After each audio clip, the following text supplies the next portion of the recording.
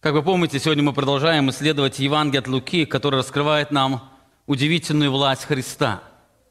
Он победитель, потому что Он обладает этой властью. В прошлый раз мы подошли к исследованию Христа, служения Христа в Капернауме, которое раскрывает нам не только красоту Евангелия, которое проповедовал Христос, но также Его удивительную власть.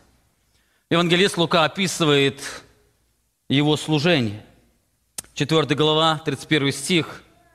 «И пришел Капернаум, город Галилейский, и учил их в дни субботние, и дивились учению Его, ибо слово Его было с властью. Был в синагоге человек, имевший нечистого духа бесовского, и он закричал громким голосом: «Оставь! Что тебе до нас, сын Назарянин? Ты пришел погубить нас, знаю тебя, кто ты, святой Божий». Иисус запретил ему, сказав: «Замолчи и выйди из него». И бес, повергнув его посреди синагоги, вышел из него, немало не повредив ему. И напал на всех ужас, и рассуждали между собою, что это значит, что он со властью и силою повелевает нечистым духом, и они выходят. И разнесся слух о нем по всем окрестным местам. Или вы заметили, в этом тексте дважды встречается или дважды сказано о власти Христа. Первый раз сказано о Его власти в Слове. Написано: они дивились учению Его, потому что Он учил их со властью. Второй раз раскрывается удивительная Его власть над бесами, когда люди спрашивали, что это значит, что бесы повинуются Ему. Так если первое упоминание власти раскрывает красоту благословения Христова, Он пришел измученных отпустить на свободу, о чем Он проповедовал, то следующее упоминание власти Христа раскрывает силу и Его власть. Он не только проповедует свободу, но Он имеет власть даровать ее, что ярко выражено в освобождении от власти беса. Таким образом, Лука описывает приход сильнейшего, который пришел разорить и разрушить царство тьмы. И мы сегодня пели в песнопении неоднократно о победе Иисуса Христа. И именно эта победа, в первую очередь, она была проявлена в победе над этим царством. Перед тем, как мы коснемся деталей данного повествования, я сегодня хотел немного коснуться реальности бесовского мира. Дело в том, что сегодня, как на протяжении всей истории Земли, существует множество заблуждений. Английский писатель Клайв Льюис писал: есть два разновидных и противоположных заблуждения относительно бесов. Одни не верят в них, другие верят и питают к ним ненужный и нездоровый интерес. Сами бесы рады обеим ошибкам и с одинаковым восторгом приветствуют и материалиста, который отрицает его реальность, и любителя черной магии. На протяжении истории всегда было два распространенных мнения. Это было также в дни Иисуса Христа. Были книжники, которые отвергали реальность духовного мира, и была другая сторона, которая оказывала чрезмерный интерес. К сожалению, следы этих заблуждений можно обнаружить в церкви сегодня. Так одни верующие люди живут так, как будто не существует духовной битвы. Для них дьявол, бесы, одержимость является каким-то пережитком прошлого. Другие люди, наоборот, проявляют чрезмерный интерес, а порою и нездоровый интерес. Они за каждым моральным разложением, за каждым поражением в жизни, за каждой болезнью видят следы бесовской силы. Это привело к тому, что сегодня появляется все больше и больше школ, где людей учат определенным правилам изгнания или связывания бесов, преподают определенные заклинания, которыми можно было бы разрушить твердыни дьявола, приглашает на энкаунтеры, где обещает им свободу от этого мира. Сегодня часто можно встретить в учении душепопечениях, где говорят о частичной одержимости верующих людей и так далее. Так для того, чтобы нам не впасть в какую-то из крайностей, и ясно увидеть красоту власти Христа, о которой здесь Лука оповествует, сегодня я хотел посмотреть на несколько важных библейских свидетельств относительно бесовского мира. Во-первых, нам нужно помнить, что бесовский мир, он реален. Бесы были в прошлом, они есть в настоящем, и они будут сопровождать человечество до наступления Божьего Царства.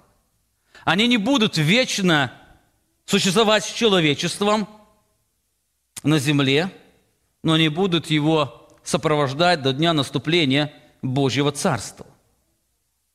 Лука повествует об этом событии, говоря: «Был в синагоге человек, имевший нечистого духа бесовского». И он закричал громким голосом. Глагол «имевший» указывает на реальность присутствия бесовского духа. Это была не болезнь, это было не просто психологическое расстройство, это было реальное присутствие бесовского духа. Он был в человеке, и во время проповеди Христа он выдал себя, закричав громким голосом. Более того, здесь Лука раскрывает, что его крик не оставил никого равнодушным.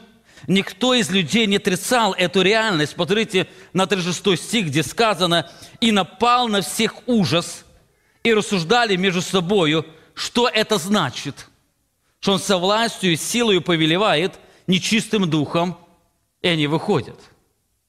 Что это значит? Этот вопрос подразумевает, что люди, соприкоснувшись с проявлением нечистого духа, не сомневались в его реальности. Они были уверены, что это был крик не просто человека, но это был крик нечистого бесовского духа. Хотя он был невидим для них, они признавали его реальность. Апостол Павел пишет, что действие бесовского мира, оно отражается сегодня в этом мире или в жизнях неверующих людей. В послании Ефесянам апостол Павел пишет во 2 главе: «В которых вы некогда жили по обычаям мира сего», написано, «по воле князя, господствующего в воздухе, духа, действующего ныне в сынах противления». Апостол Павел, описывая весь этот мир или неверующих людей, он раскрывает, что эти люди живут по обычаям этого мира, но так как этот мир, он пережит дьявола, и он является его князем, то эти люди, они живут по воле князя, который здесь господствует, и в них проявляется дух, который действует именно в их противлении. Нечистый мир или бесовский мир, она отражает или оказывает влияние, или отражается в поведении людей, которые противятся Богу. Таким образом, этот мир, он связан непосредственно с духовным миром, и бесовский мир, он имеет влияние на него. В конце этого послания апостол Павел раскрывает, что верующие люди должны противостоять им в духовной борьбе. 6 глава, в 11 стихе сказано: «Облекитесь во все оружие Божие, чтобы вам можно было стать против козней дьявольских, потому что ваша брань не против крови и плоти, но против начальств, против властей, против мироправителей тьмы века сего, против духов злобы поднебесной». Заметьте, он раскрывает, что истинная наша борьба, она связана не с физической борьбой, но эта борьба имеет духовную направленность или духовное проявление. Именно эта борьба против начальств, властей, мироправителей, против духов злобы поднебесной. И здесь он раскрывает, что верующие люди борются не против правительства этого мира, но против правителей тьмы века сего или против правителей духовного бесовского мира. Это реальная война, потому что бесовский мир, он реален. Это первая очень важная истина. Когда мы говорим о духовном мире, или когда мы смотрим на этот мир, мы должны понимать, что бесовский мир, он реален. В следующее воскресенье мы даже увидим, что бесовский мир, он непосредственно оказывает влияние на этот мир. И так как мы воспринимаем этот мир, он будет определять, какое отношение мы будем иметь к нему.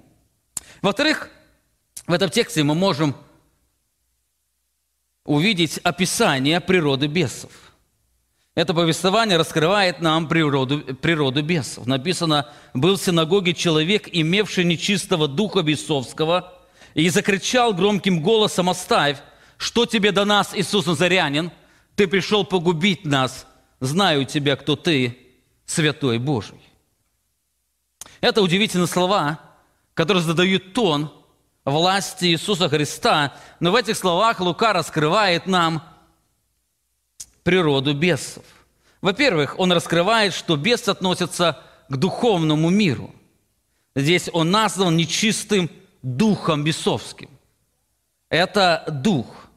Они названы духами, потому что они невидимы человеческому взору. Это духовная реальность, которая реальна, но она невидима. Именно поэтому он говорит, этот человек имел нечистого духа бесовского. Во-вторых, в этом тексте мы видим, что это разумные личности. Это не просто какая-то сила, но это разумные личности. Заметьте, они обладают определенным знанием. Так этот бес знал личность Иисуса Христа. Он говорит, я знаю тебя, кто ты, Святой Божий.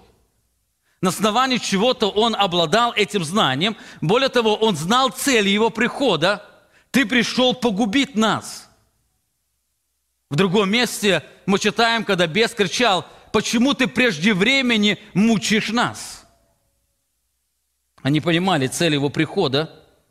Хотя этот бес не обладал всезнанием, он имел достаточно информации о Христе и цели его пришествия.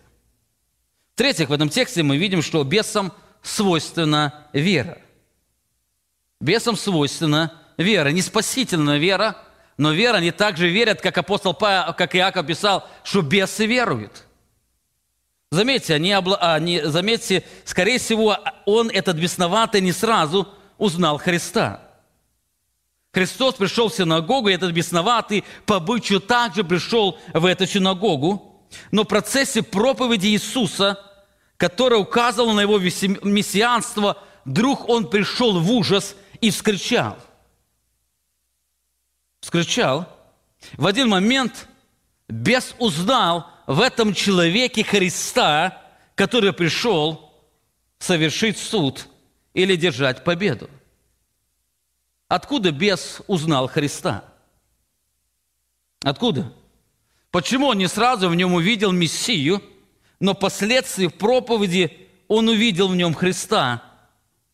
Скорее всего, потому что он хорошо знал Божье Слово и верил тому, что то слово, которое сказано, оно совершится.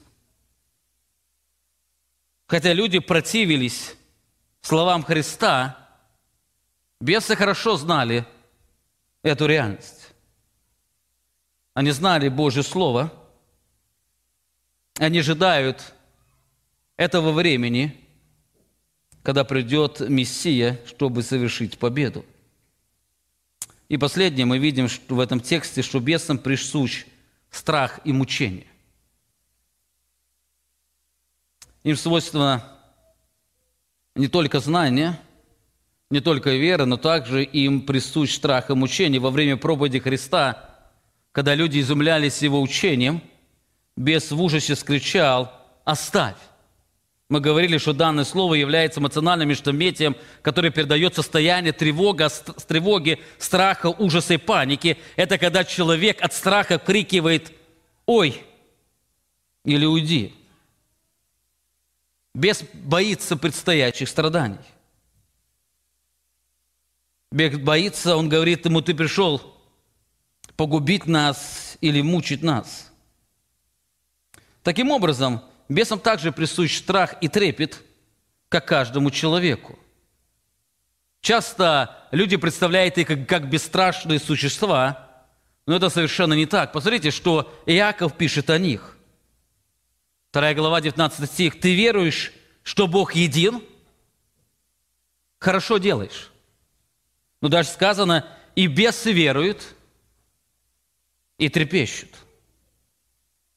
То, что человек верит в истинность, то, что Бог един, здесь нет ничего удивительного, потому что бесы также веруют в эту истину на основании Божьего Слова и они трепещут перед ним. Они трепещут или переживают ужас и страх. Им свойствен страх, как всем личностям.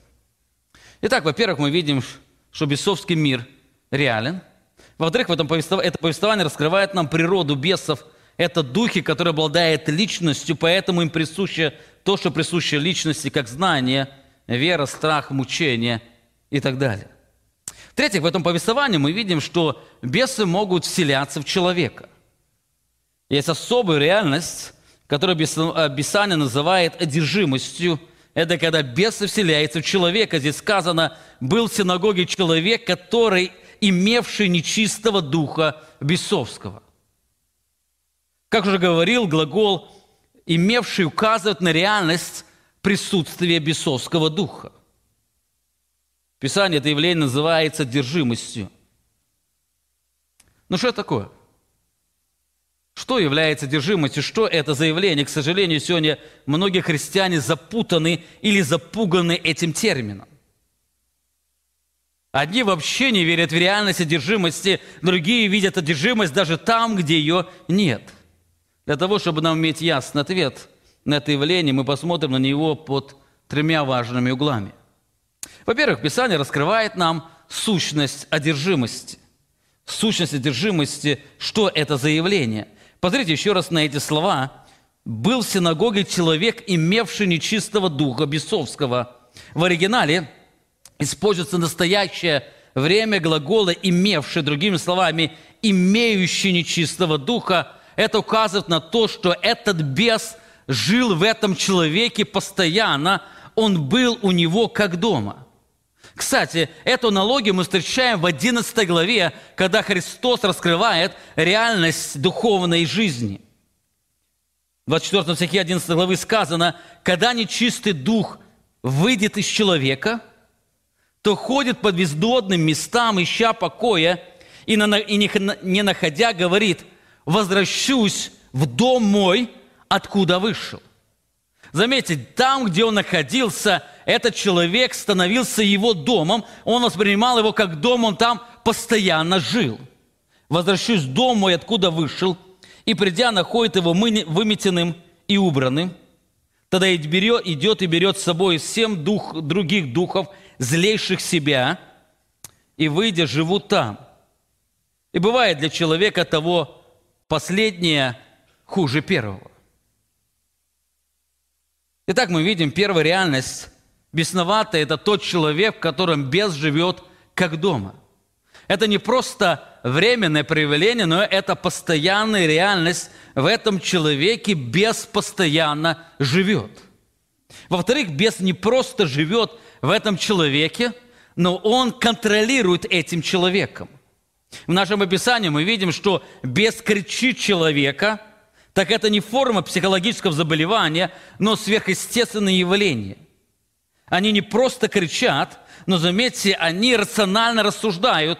Слова этого бесноватого не похожи на слова больного. Посмотрите на его речь. Он в ужасе закричал: «Оставь» или «Уйди, что тебе до нас?»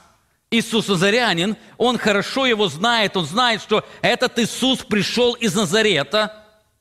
Ты пришел погубить нас. Он ясно рассуждает цель его прихода, и он понимает свою кончину, и дальше говорит: «Я знаю тебя, кто ты, Святой Божий». Он знает, это правильные слова, он имеет мысли. Таким образом, это не шизофрения, это не паранойя или какое-то психологическое заболевание, но сверхъестественное явление.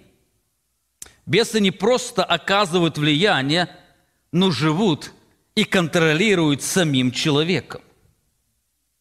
Более того, в Писании мы находим, что они не просто присутствуют или контролируют человеком, более того, порой они приносят мучения и страдания человеку. Вы помните об одном бесноватом, сказано 9 глава, его схватывает дух, и он внезапно вскрикивает и терзает его так, что он испускает пену, и на силу отступает от него, измучив его. Этот дух, который жил в этом человеке, в ребенке, он терзал его, он мучил его. Это достаточно неприятное, тяжелое, мучительное состояние человека. Таким образом, бесноватый – это человек, которым живет бес, который контролирует и периодически мучает человека. Бес мог говорить через человека, бес мог не давать говорить человеку. Вы помните, иногда, когда Христос изгонял беса, то человек начинал говорить. Бес мог вызывать слепоту, так что человек ничего не мог видеть. Бес мог заставлять человека раздеваться догола. Вы помните, в Гадаринской стране бесноватый бегал голым. Этому человеку, наверное, было стыдно, холодно, неловко, но ничего не мог поделать, потому что он не контролировал с собой, им контролировал бес. Более того, плюс к этому он постоянно бил его о камни. Его было больно. Оно приносило ему терзание, мучение, но ничего не мог предпринять, потому что он находился под полным контролем данного беса. Более того, важно отметить, что те люди, которые стали одержимыми, они стали не потому, что они были самыми злыми, распущенными или грешнее других людей. В Писании мы встречаем даже одержимых детей, которых трудно назвать самыми грешными людьми.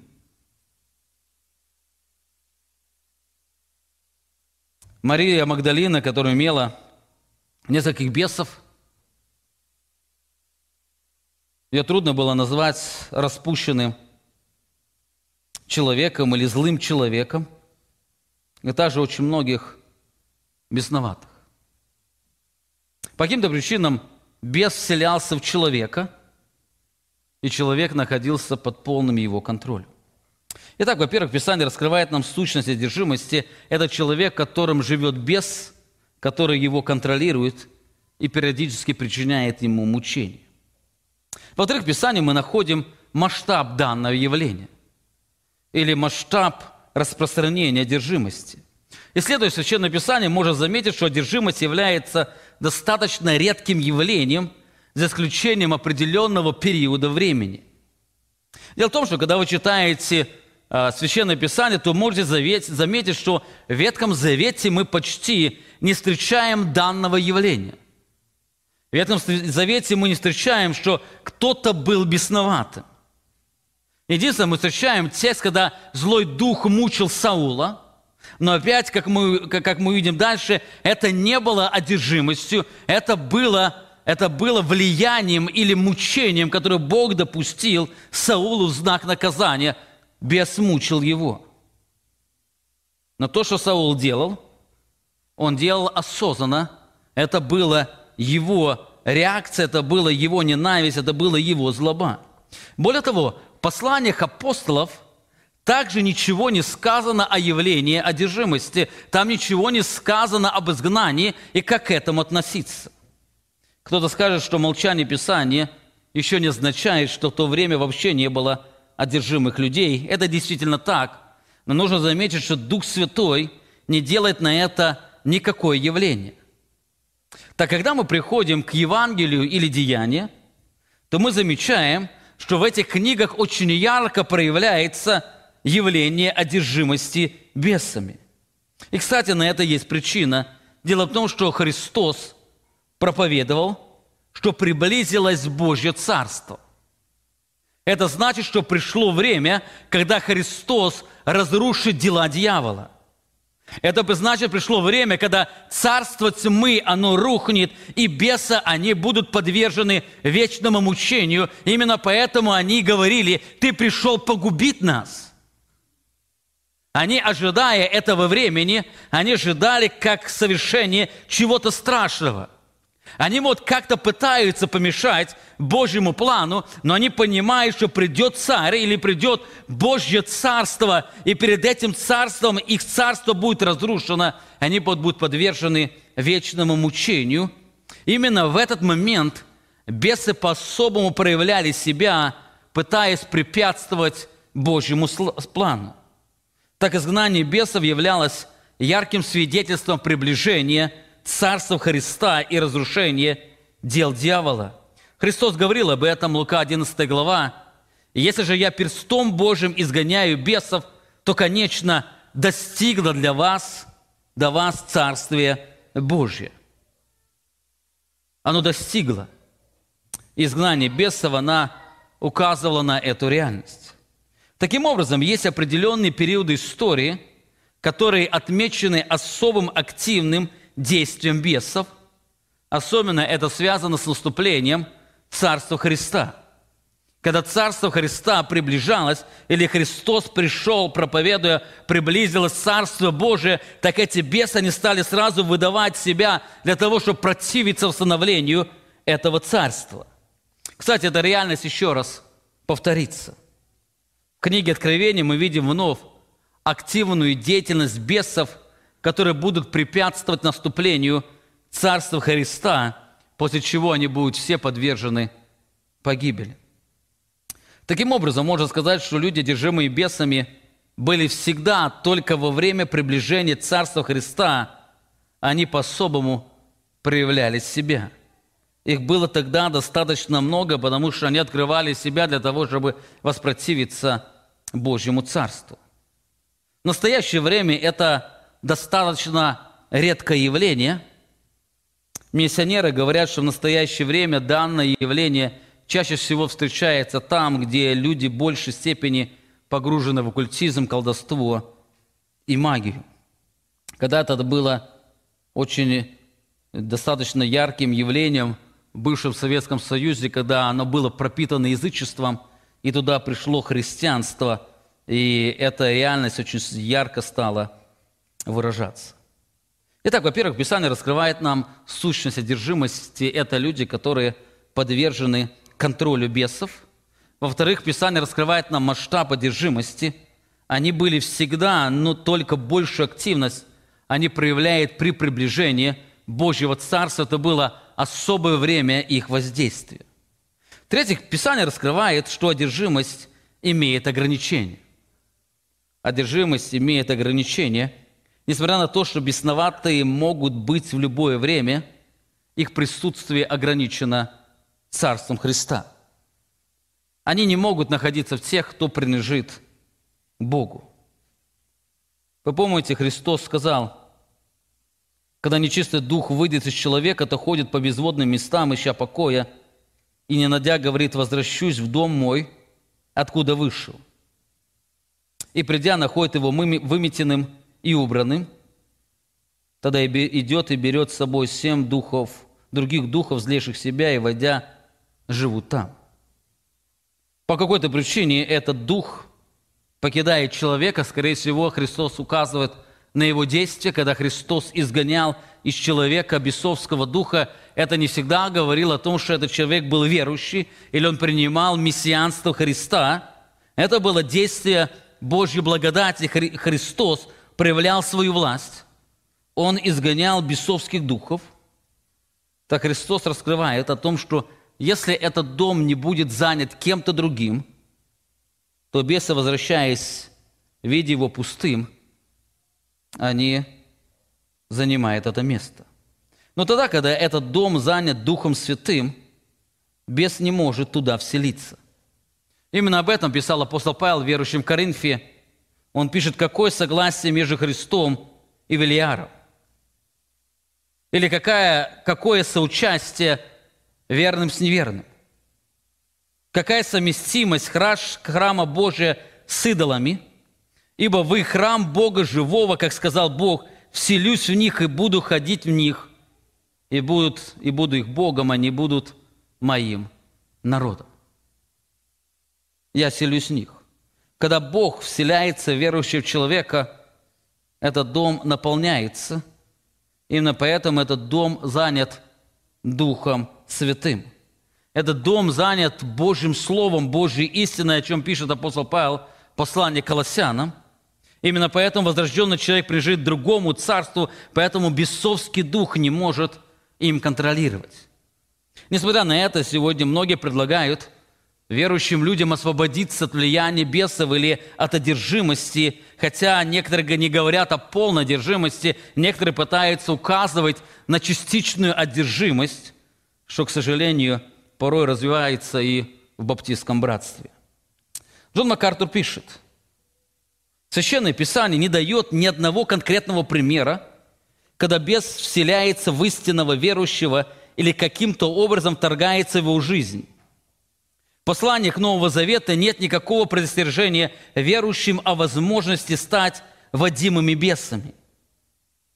И мы не находим ни одного свидетельства того, как кто-либо усмиряет, связывает или изгоняет бесов из действительно верующего человека.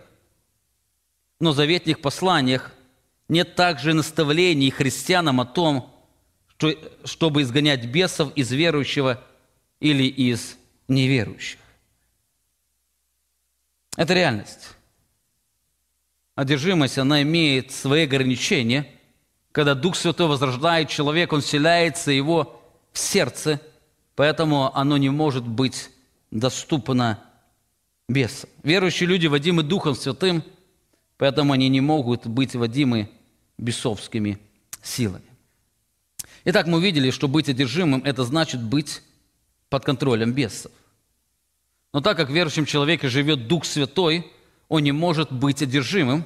Но здесь важно не путать одержимость с влиянием бесов. Хотя верующий не может быть одержимым, на него бесы могут оказывать влияние и порой причинять боль. Писание говорит о том, что бесы могут оказывать влияние или подталкивать к греху. Во-первых, бесы могут искушать человека для того, чтобы подвергнуть его к греху. Это реальность, есть опасность подпасть под влияние бесов. Апостол Павел пишет верующим в Коринфе, что некоторые сексуальные грехи являются результатом искушения бесовского мира. Посмотрите, 1 Коринфянам 7 глава 5 стих. «Не уклоняйтесь друг от друга, разве по согласию на время для упражнения постей и молитвы, а потом опять будьте вместе». Почему? «Чтобы не искушал вас сатана не с воздержанием вашим». Он говорит о том, что есть опасность, что сатана или бесовский мир может искушать. И именно как этот мир, он сегодня движим всем этим миром, сегодня дьявол является князем этого мира, то в этом мире мы видим очень много различных сексуальных искушений, которые повергают человека.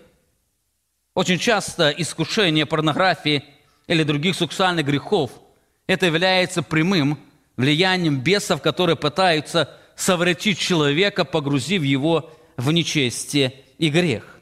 Именно поэтому апостол Павел призывает быть бдительным, быть внимательным к этому явлению. Вы помните, когда-то дьявол использовал Петра или влиял на Петра, чтобы он мог послужить соблазном для Христа. Матфея 16 глава описывает этот момент, когда Петр стал Христу, говорит: «Да не будет этого с тобой, да не пойдешь ты на страдания», то написано, Христос, обратившись, сказал Петру: «Отойди от меня, сатана, ты мне соблазн, потому что думаешь не о том, что Божье, но что человеческое».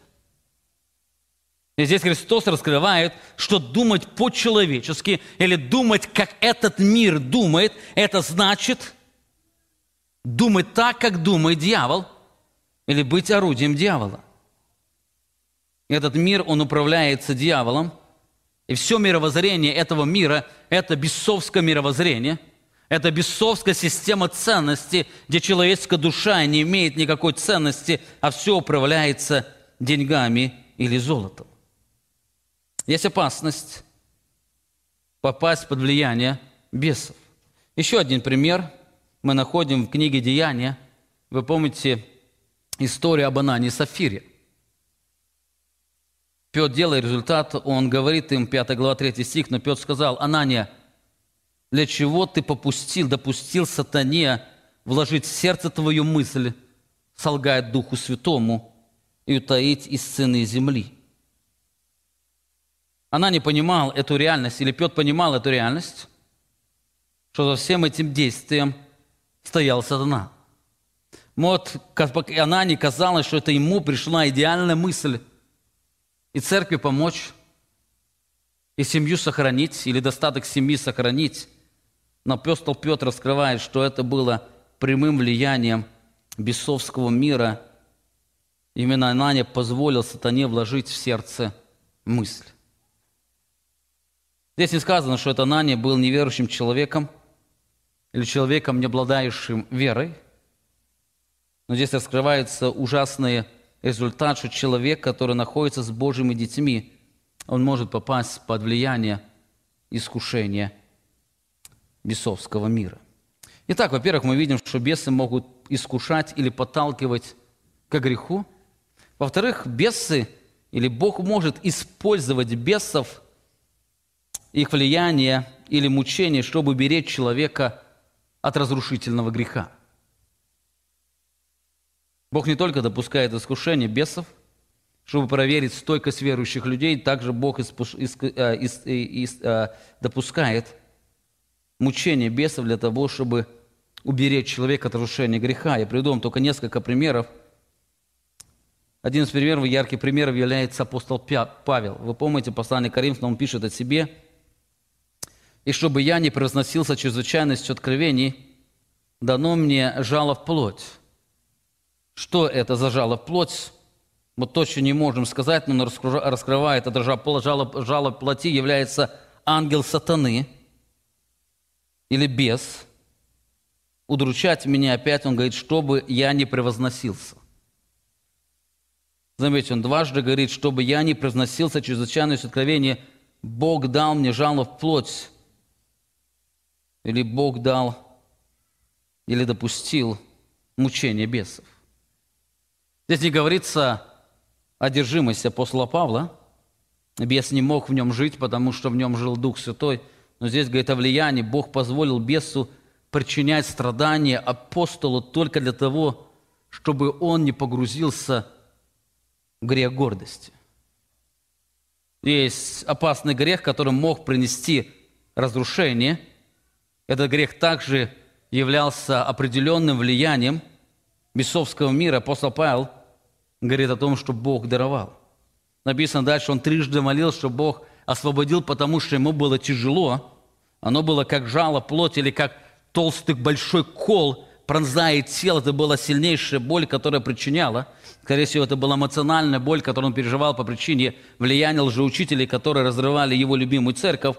Но апостол Павел раскрывает это действие Бога, которое направлено на том, чтобы сдержать его от греха.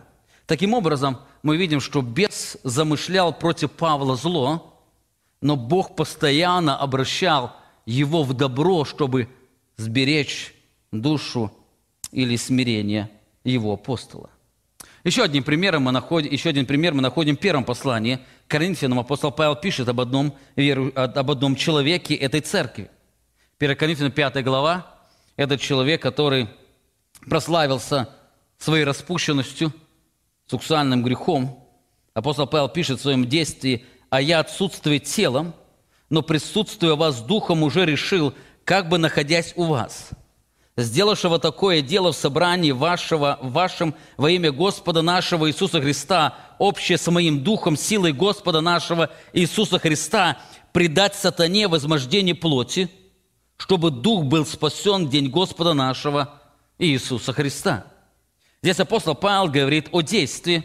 Он решил в собрании при всех предать этого человека сатане для того, чтобы он мог терзать его или причинять ему плоть. И дальше написано, для какой цели? Чтобы дух был спасен в день Господа Иисуса Христа.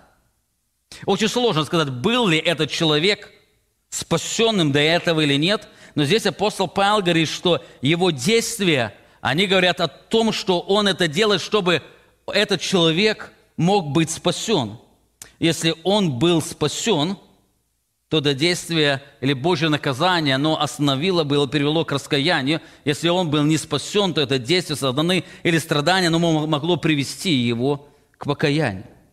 Здесь апостол Павел говорит о действии, о страданиях или о мучении, которые бес приносит людям. Хотя некоторые страдания вызваны бесами, важно помнить, что не все страдания являются результатом их деятельности.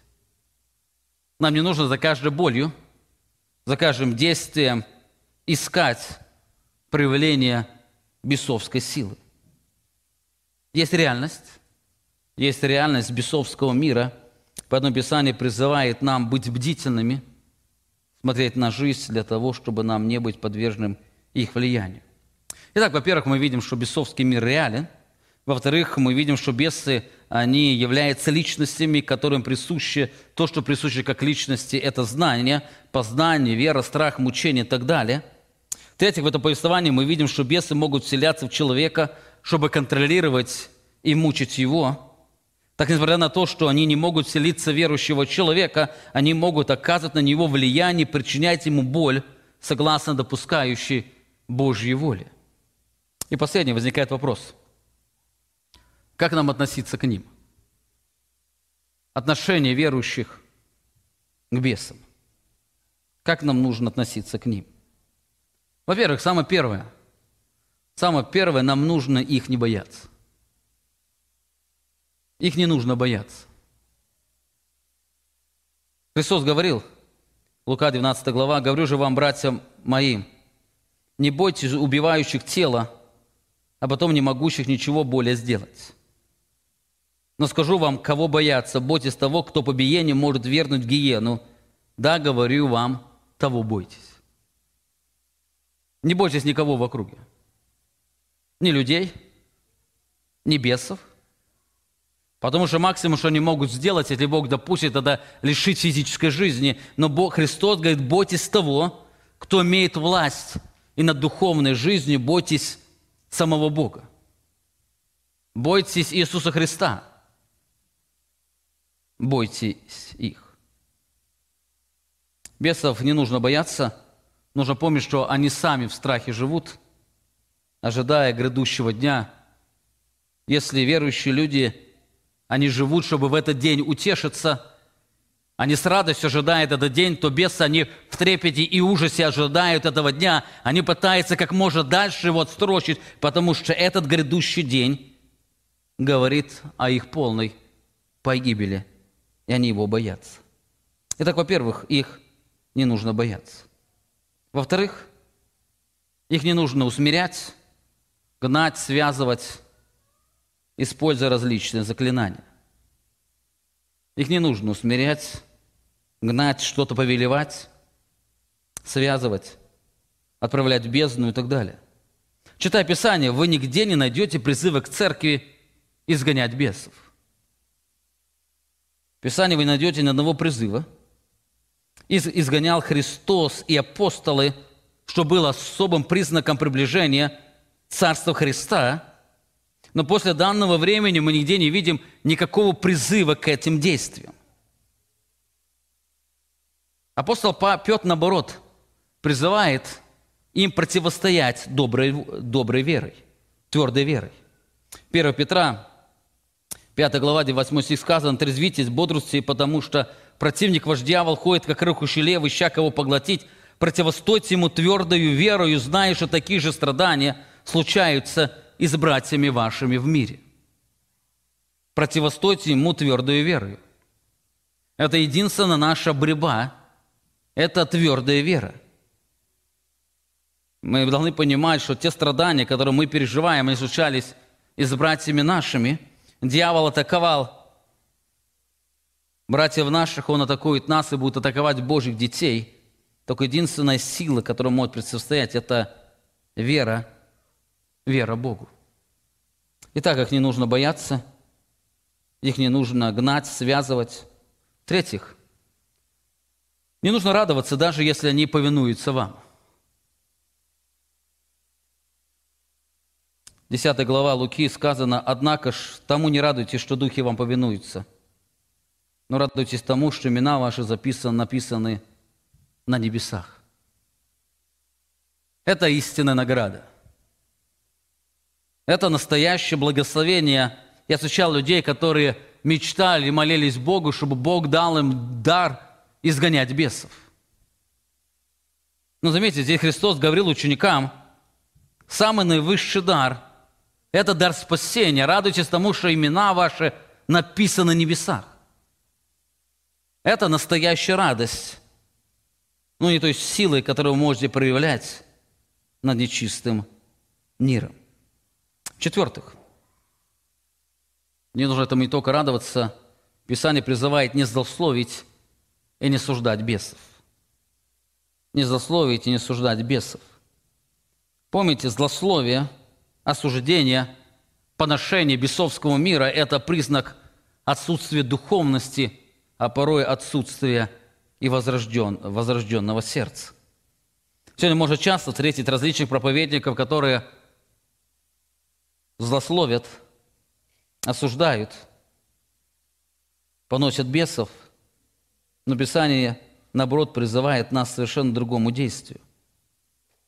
В послании Иуды мы читаем об одном событии, где Иуда описывает влияние лжеучителей, их природу, которая выражена в их гордости, в их злословии и осуждении. Он приводит пример, что Михаил Архангел, когда говорил с дьяволом, споря о Моисеевом теле, не смел произнести укоризненного суда, но сказал: «Да запретит тебе Господь».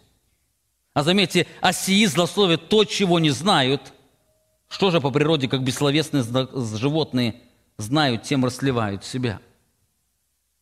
Заметьте, даже Михаил Архангел, он не осуждал, не злословил.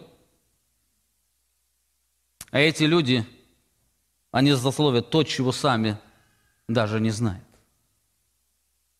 Поэтому Писание призывает не злословить и не осуждать их. В-пятых, очень важно, понимая реальность бесовского мира, нам нужно убегать всего того, что связано с оккультизмом и язычеством. Нам нужно убегать, что связано с оккультизмом и язычеством. Сегодня мы живем в мире, когда эта реальность, она кажется туманной. Подростки, молодые люди, не видя в этой опасности, очень часто начинают увлекаться различными оккультными и языческими практиками. С внешней стороны они кажутся безобидными, они кажутся даже полезными, но в сущности они несут в себе разрушительное действие. Помните, практика оккультных действий, которая очень ясно распространяется в языческом мире, связана с бесовским миром. Апостол Павел предупреждал верующих в Коринфе: «Нет, но что язычники, принося жертвы, приносят бесам, а не Богу. Но я не хочу, чтобы вы были в общении с бесами. Не можете пить чашу Господню и чашу бесовскую, не можете быть участниками трапезы Господней и трапезы бесовской». Не можете. Это не может быть. Именно поэтому, как верующие не могут быть в общении с Богом и с бесами, поэтому они должны избегать всего того, что связано с оккультизмом, язычеством и нечистым проявлением бесов. И последнее, я только сказал, чего не нужно делать. И последнее, что нужно делать, это единственно: проповедуйте и живите Евангелие.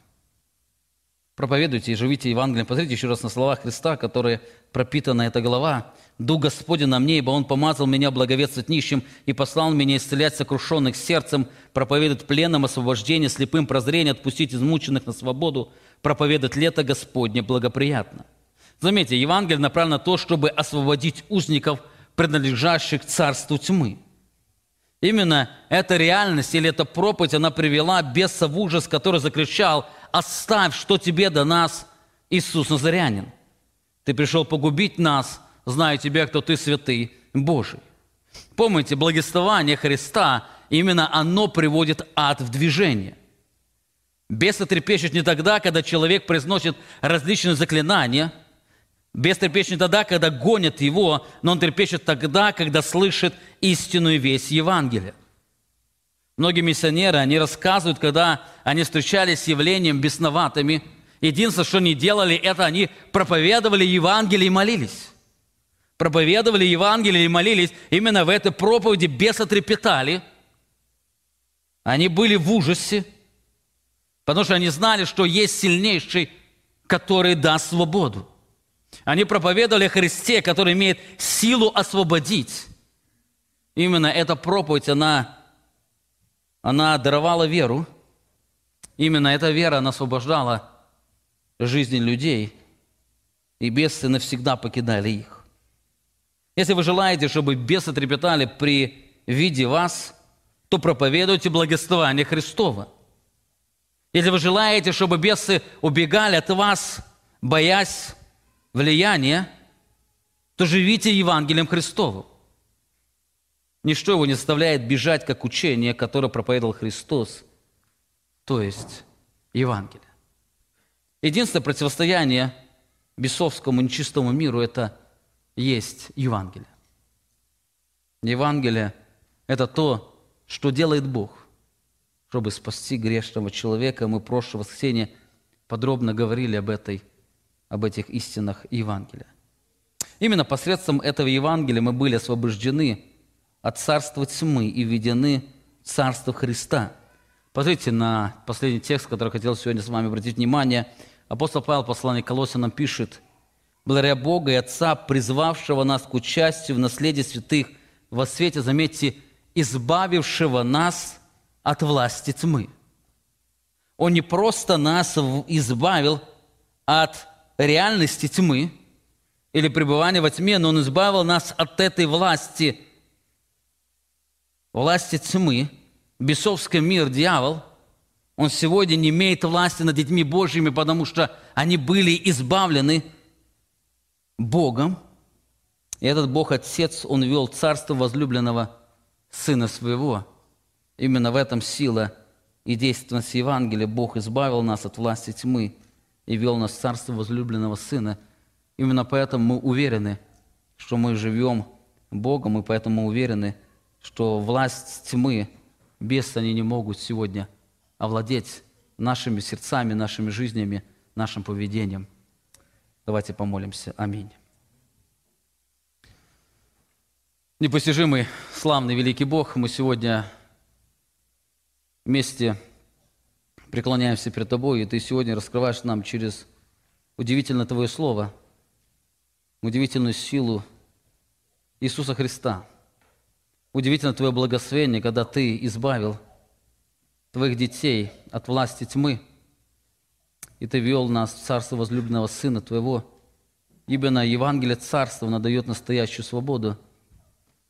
Ты еще напоминал нам о благословении полной свободы в Тебе по причине Твоего удара, но также Ты напоминал нам сегодня об опасности быть под влиянием этого мира, под влиянием бесов, которые пытаются разрушить то, что Ты созидаешь.